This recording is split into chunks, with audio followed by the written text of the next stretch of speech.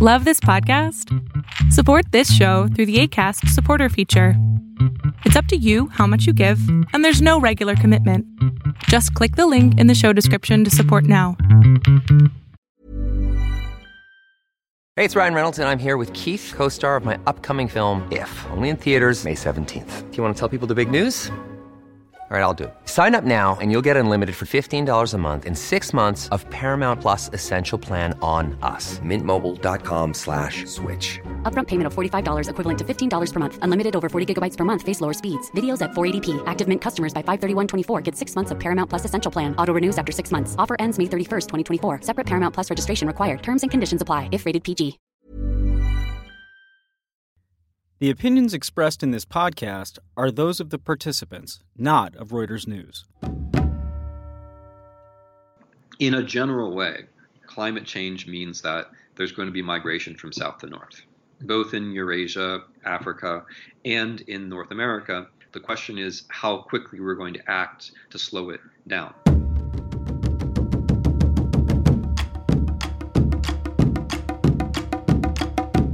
The conditions necessary to allow genocide, to provide one group with the psychological permission to kill another en masse, come together all too often. In Europe during World War II, more recently in Cambodia, in Rwanda, in Bosnia. This week on War College, we try to understand what those conditions are and whether climate change may be the trigger for the next Holocaust. You're listening to War College, a weekly discussion of a world in conflict focusing on the stories behind the front lines. Here's your host, Jason Fields.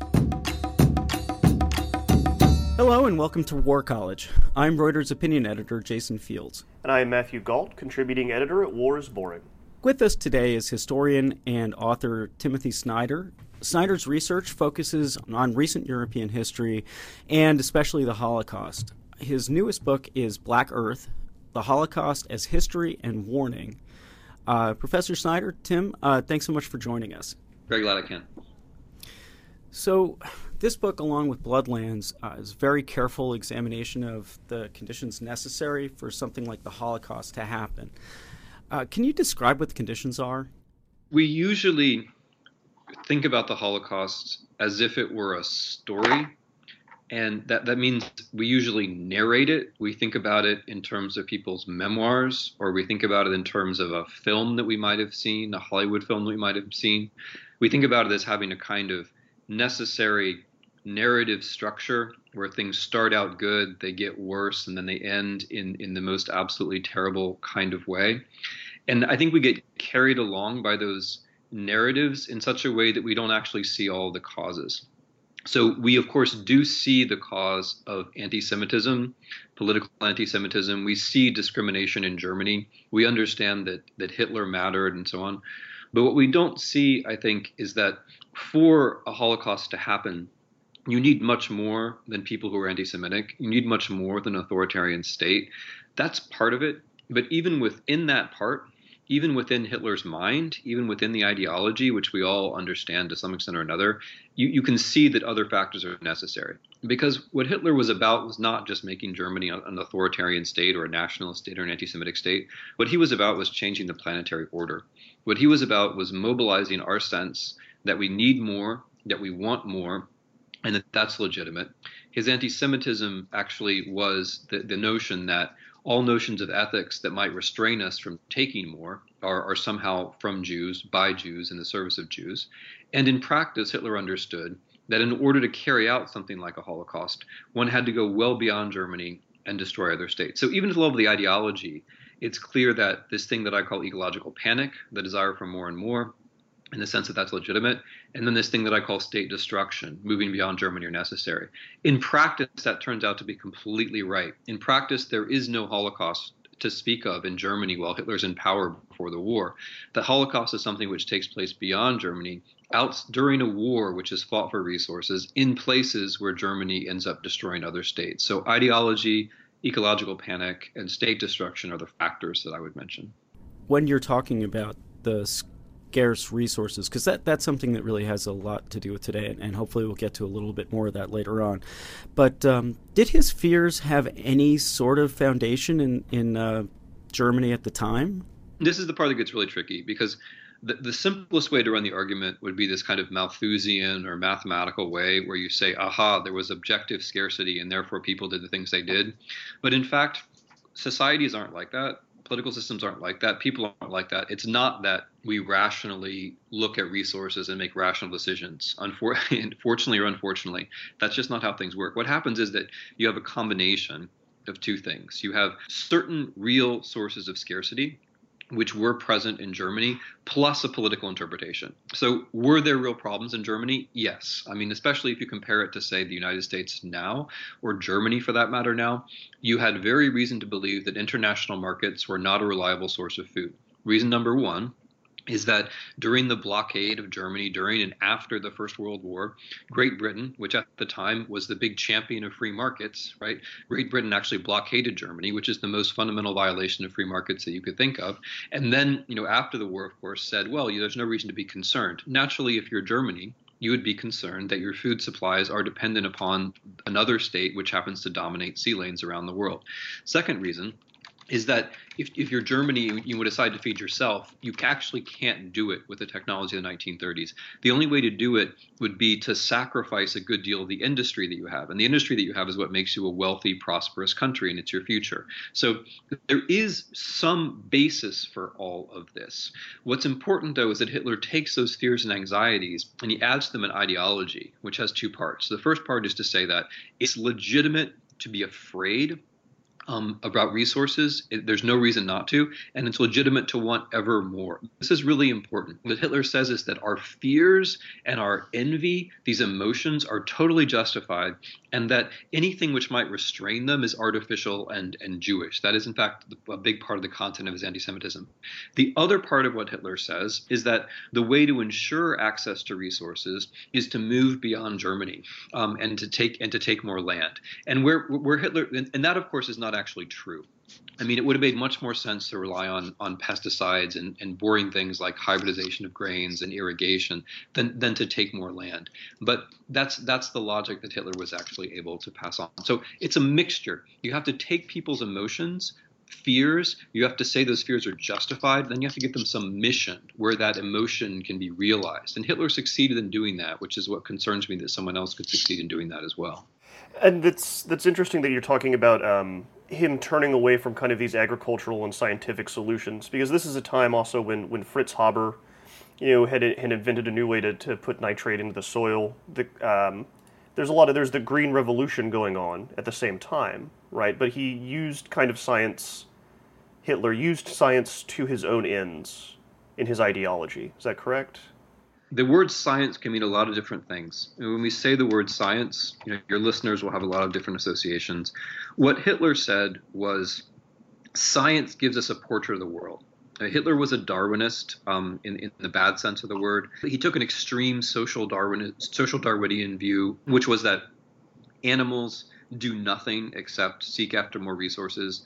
People are just like species of animals. We have no other purpose except to seek after more resources, land and food above all. There's nothing else in life. That's all there really is. Any idea you have in your head about something besides that probably comes from a Jew. That's his extreme version of anti-Semitism. So for Hitler, science gives you a portrait.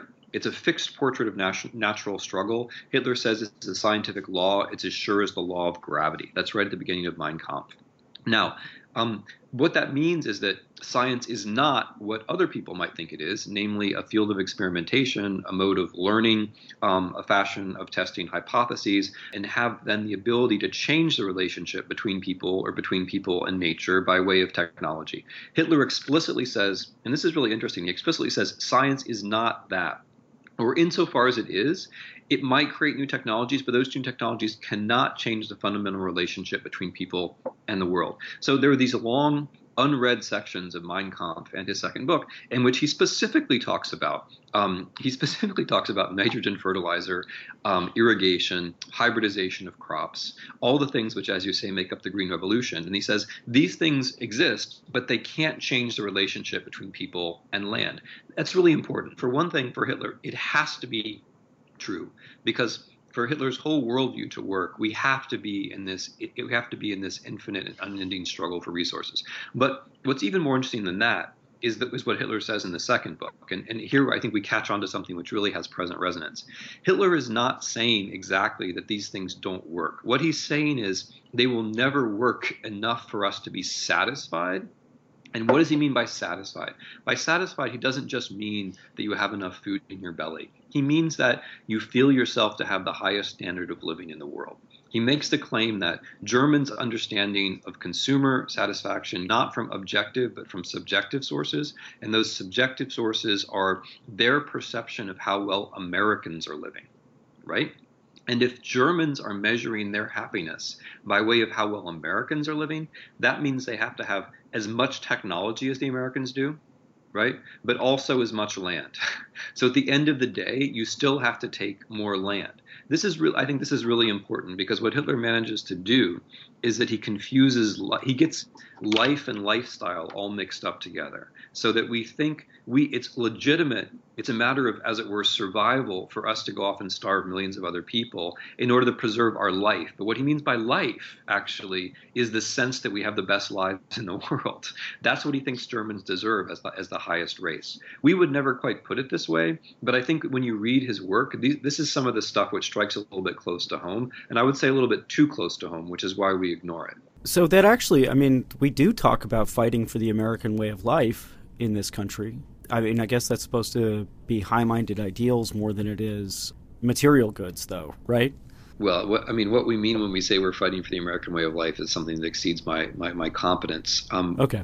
We generally, I think, have in mind, I think in the nice version of that, what we're saying is that we would like for other people to enjoy some of the better things about our way of life. But I think, in the dark version of that, we would be saying that it doesn't matter what happens in the rest of the world, provided that our way of life here in America persists. And that whole notion of fighting for a way of life is confused around the edges in a way which maybe we should be focused on. All right, so we're kind of talking about one of the parts of your book that fascinated me the most, which was the way the American dream and American Western novels and American pop culture kind of influenced Hitler. And I was wondering if you could speak to that a little bit, and how it shaped his conception of, I'm going to say this word wrong. Lebensraum. Lebensraum? Okay. Tim probably says it better than I do. I'm sure. He probably says it, yeah.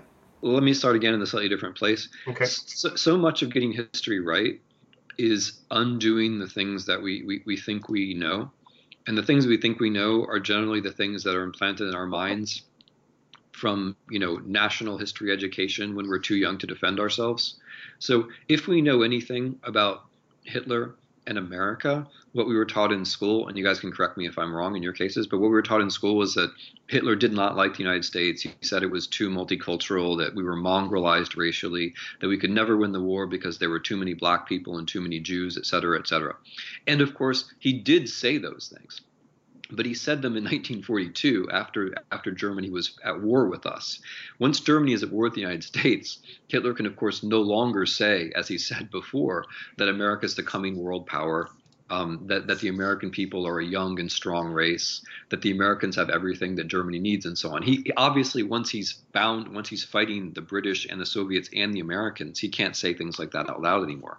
But if you go back to his actual work, Mein Kampf, but especially the second book, it's clear that the United States for him is the model of how you build a land empire. The sea lanes are closed. You can't have another maritime empire. Britain assures that. But he's very reassured by the existence of the United States of America, because he sees the United States of America as he believes, Aryan peoples, Germans and Scandinavians, pushing across an empty continent, destroying whatever is in their way, wiping out native peoples, using slavery, and creating this unbelievably prosperous and flexible economy. And so his notion is that if the Americans, who he sees, wrongly, of course, but who he sees as basically Germans, if the Americans can do it in North America, the Germans can repeat that same feat in Eastern Europe.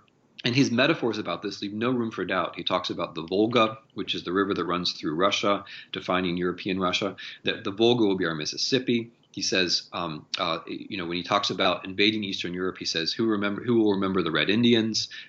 When he talks about Ukraine, he makes references to all the grain that comes from Canada, and so on and so forth. It's absolutely clear that he also says the history of the American West will repeat itself when Germany invades Eastern Europe. He's impressed by the fact that the Americans have been able to not only control a good deal of land, develop that land very quickly, and create the standard of living which is unparalleled.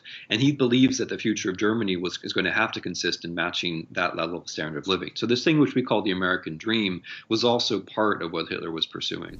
In the conclusion of your book, you examine how the concepts of, standard of living, Lebensraum, and global warming could come together. Can you help us to understand what you mean by that? And are there specific places that are more vulnerable than others to this kind of conflict?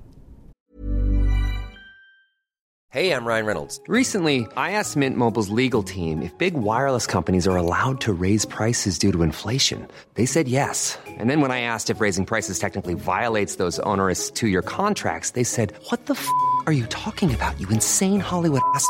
So to recap, we're cutting the price of Mint Unlimited from $30 a month to just $15 a month. Give it a try at mintmobile.com/switch. $45 up front for 3 months plus taxes and fees. Promo rate for new customers for limited time. Unlimited more than 40 gigabytes per month. Slows full terms at mintmobile.com. Life is full of awesome what-ifs, and some not so much, like unexpected medical costs. That's why United Healthcare provides Health Protector Guard fixed indemnity insurance plans to supplement your primary plan and help manage out-of-pocket costs. Learn more at uh1.com. So I'm gonna stress that whatever I say about the present and the future comes from a very specific place. It comes from this reanalysis of the Holocaust itself. If you think of the Holocaust just in terms of ideology, then you can tend to believe that it's just a matter of a kind of moral self-correction. If we behave well and teach other people behave well, everything will be okay. What I'm convinced of is that that's not actually true, that if other conditions like ecological panic or state destruction are present, then those kinds of ideologies, Hitlerian ideologies, other kinds of exclusive destructive ideologies will find more purchase in society. So I'm looking at a mixture of those three factors as a source for the event itself.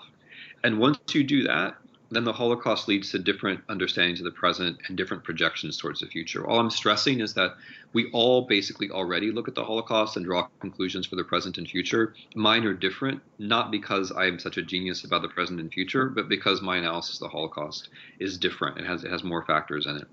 So looking at the present and the future, the first thing I would say is that we have had a whole series of genocides since the Holocaust. And if we have other factors in mind besides Hitlerian ideology, if we have state destruction and ecological panic in mind, then Darfur, for example, or Rwanda make a lot more sense. In both cases, you have this thing called ecological panic, and you also have some problems with the state, especially in the Sudan case. If we look at the contemporary world, in Syria, you have unfortunately, tragically, basically a textbook case of genocide going on, which has everything to do with ecological panic and with state destruction. I mean, the story is a complicated one, but it involves centrally the fact that we decided, in what I take to be quite a mistaken decision, we decided to dismantle the Iraqi state, which led to more than 1 million refugees to Syria. Then after that, beginning 2 or 3 years after that, there was a series of 4 years of drought, which basically ended this thing which we have always called the Fertile Crescent, which led to another 1 million, actually 1.5 million refugees to the Syrian cities, now from the Syrian countryside. This sets up the situation, which is the Syrian civil war, which is the refugee crisis. It creates the space for ISIS, which is carrying out, sadly, this textbook genocide against the Yazidi. But it also creates a larger world phenomenon where refugees are pushing into Europe. European politics is moving to the right, and the European Union may be on the verge of some kind of, if not disintegration, some kind of reformation. So these processes can lead to pretty far-ranging consequences. We'll focus, of course, on the bad ideology of ISIS, and we'll focus on the bad ideology of Assad, and that's perfectly true. All I'm claiming is that there are long-term processes that are also at work. Now, that's only one variant. That's the local variant. The variant that one would want to be very concerned about would be the international variant, where a country which is roughly comparable to Germany in the 1930s, a country which has the ability to think ahead and make plans, reacts to ecological panic, not locally, not on its own territory, but by thinking about what other territories it needs to control, by weakening or destroying states beyond its own. So one scenario for this would be Chinese investments in Africa. China, like Germany in the 1930s, is a very impressive state. It has right now it has very impressive growth rates, but like Germany in the 1930s, it cannot feed its own population from its own territory, at least not without sacrificing all of its industry. It's dependent on international markets. That is its Achilles heel, and the Chinese leadership is very aware of this. It's short on food, not just on food, it's short on water as well. And so the Chinese, as far as one can tell, are thinking ahead. They're thinking about Siberia. They're investing in Africa. They're thinking about other places in Eastern Europe. And the scenario one has to be concerned about is one in which the Chinese state believes that it must have territory beyond its own borders, and that other people, for example, in Africa, believe that they should control those territories too. So that's one scenario. I don't know exactly how it would look, but it's the kind of thing that one has to be concerned about in the future, where these three things might come together once again: state destruction, ecological panic, but also some idea according to which it's legitimate to take territory from other people. We should point out that at the moment, China is using money rather than force to buy this territory, and that sometimes they call it investment, and other times I think there's maybe more outright buying of things. That doesn't negate anything that you've just said. I don't want people to get the idea that there are actually, Chinese armies trying to accumulate territory at the moment. And yeah, it's a good point to emphasize. And I want to emphasize that in talking about China, I'm talking about a projection, and a negative one, of what might be happening in a couple decades from now. Because of course the Chinese are they're very tactful about how they do these things. They invest, they buy off rulers, and so on. This could lead, however, to a situation in which local states are not functioning. The only thing which is functioning is the Chinese, let's call it, investment project. And local peoples, whether they're Africans or in some scenarios Russians, might resist this, right? Thereby leading to conflict between the Chinese control of territory. Whether we consider, whether it's legal or not is going to be less important to people who believe that they're about to starve. The Chinese control of territory and the desires of the majority populations that are living around this zone. And one should also emphasize that the Chinese are paying more attention than ever before to alternative sources of energy. They've signed on to voluntary global warming emissions targets with the United States. So it's entirely possible that they could go the other way completely and help the world. I mean, these are just projections. They're not at all certainties or condemnations. You talk about Africa and how fragile so many of the states there are. I mean, again, I guess I'm asking you to project. Do you think that we're at any sort of particular crisis point? I think it is a fraught time. I mean, it's one reason that I'm glad the book was published when it was. I mean, I've been working on the book for 10 years in various ways, and it's a history book, and it involved reading all these documents and all these languages. But I'm glad it came out now and not 5 years from now, because I do think we're at some kind of moment where we have to decide whether our response to these kinds of events is going to be primarily short-term political, or whether it's going to be primarily structural or maybe even ecological. What do I mean by these kinds of events? Well, in a general way, climate change means that there's going to be migration from south to north, both in Eurasia, Africa, and in North America. The question is how quickly we're going to act to slow it down. As this happens, it will always come through certain political modalities, like, for example, the Syrian crisis. It will never be the case that people just pick up and go, right? There will always be a state collapse here, a civil war there, a terrorist outbreak here. And we can just focus on those political things and say, well, if there were no terrorism, if there were no state collapse, if there were no bad leaders, these people wouldn't migrate. That, I think, is the wrong answer, because we can't stop those things from happening. The only thing that we can actually influence a little bit is the climate. Also, there's the question of our own ideological way of handling this, which, frankly, in the American presidential debates, as in, European debates right now, has not been admirable. And this is what I worry about. If the world is changing in a certain way, and it is, that means inevitably people from the South are going to come to the North.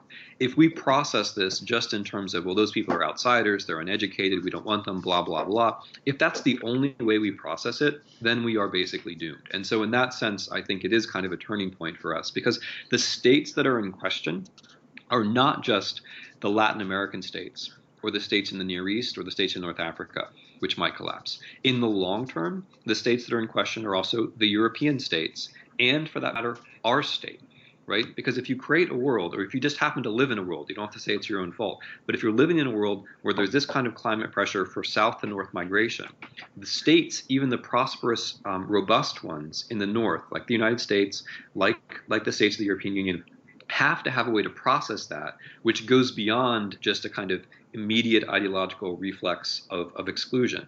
And I mean, one of the reasons why it would be good actually to have some kind of consensus about global warming is not just because it would be true and wise and so on. It's that it would give people a feeling that you're doing something about this problem, because it is a problem. I mean, it's a problem for, first of all, for people in the South who are going to be suffering, but it's also a problem for northern societies, who can integrate, but have a legitimate concern of how much they can integrate and how fast. And one way to flip the whole discussion would be to say that having a policy about global warming is a way to reassure ourselves that we have an answer, or some kind of an answer to these things which day to day people find so emotional.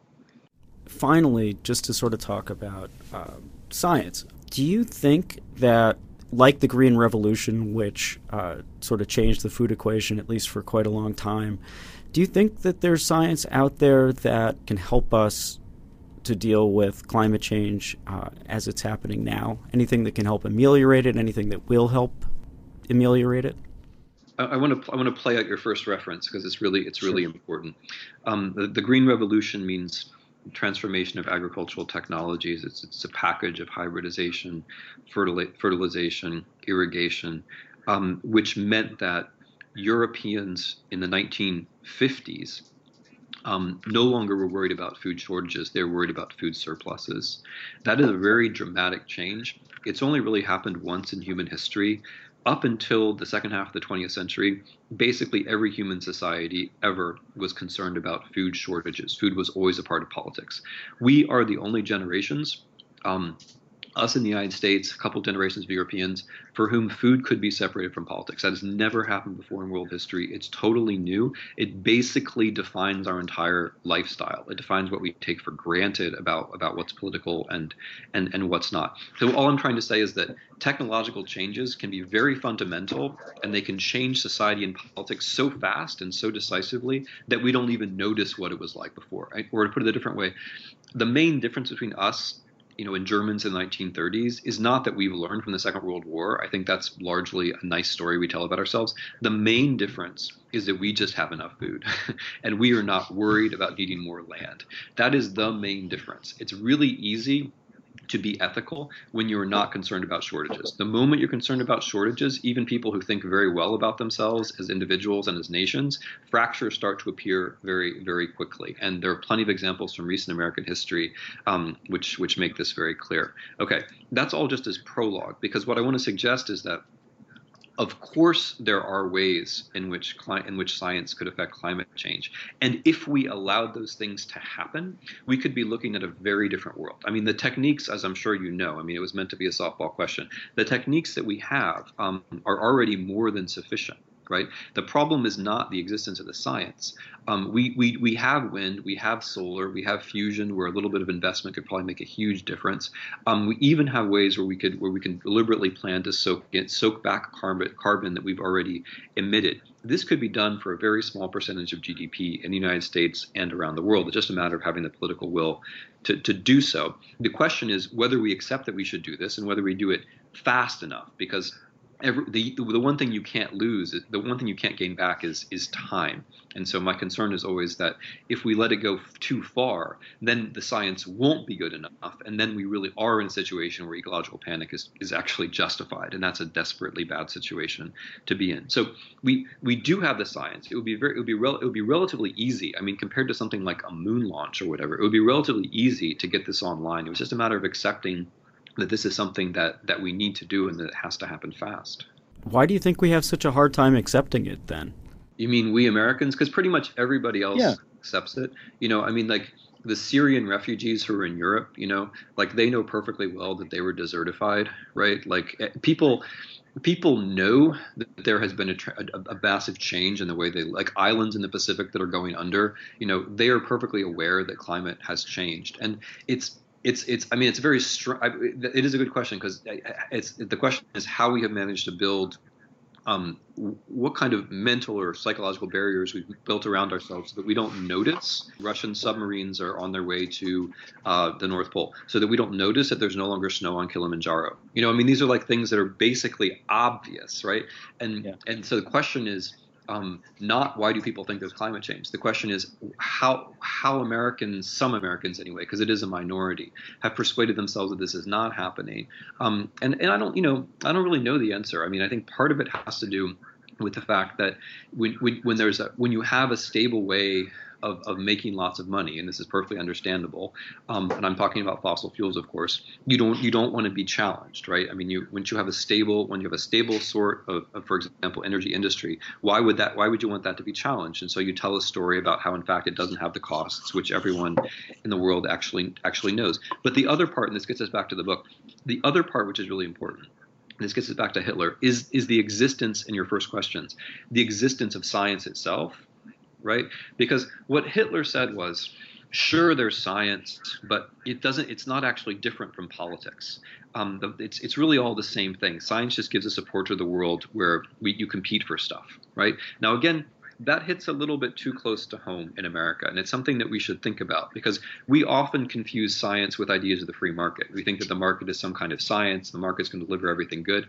The market delivers lots of good things, but it can't deliver every good thing. It can't deliver the conditions for its own existence, for example. It can't deliver an ecosphere in which markets can take place. You have to say, okay, science is not just a metaphor for something, for some society that you like. Science is actually an independent sphere of research, experimentation, hypothesis, which you have to support, and only the government can really do it. Right? And so you have to break out of whatever ideological hold you might happen to be under and say the government needs to support science, even if you're in favor of the market. The government has to support science so that markets in the future can function well. You have to accept that, to put it a simpler way, that politics and science are really two different things. Because the move that climate deniers make is they say, they basically say, bah humbug.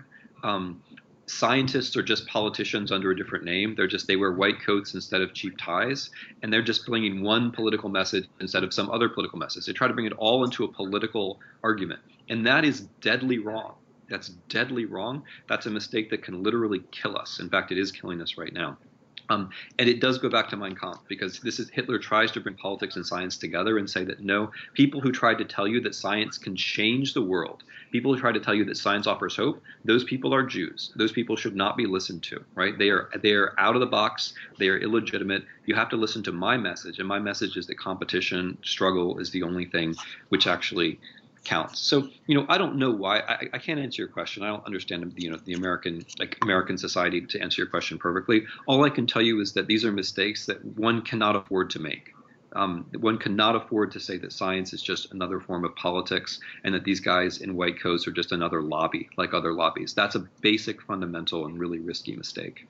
Well, thank you very much for joining us today. I think that I would recommend your book to everyone just simply because it is an alternate way of looking at history, not just the Holocaust, but I think it goes beyond that. And I found it informative towards what's happening now. I think what you said towards the beginning of our conversation about parts of your book breaking down stuff that we were taught in high school and kind of driving through those myths and misconceptions was one of the most fascinating and important parts of the book to me while I was reading it. Thank you. Thanks for the conversation. I was really glad we could do it.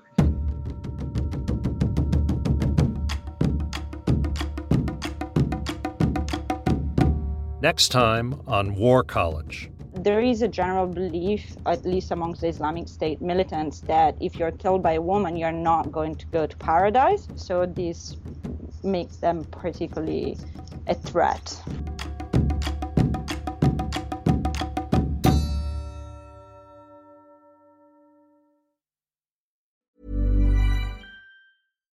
When you make decisions for your company, you look for the no-brainers. And if you have a lot of mailing to do, Stamps.com is the ultimate no-brainer. It streamlines your processes to make your business more efficient, which makes you less busy.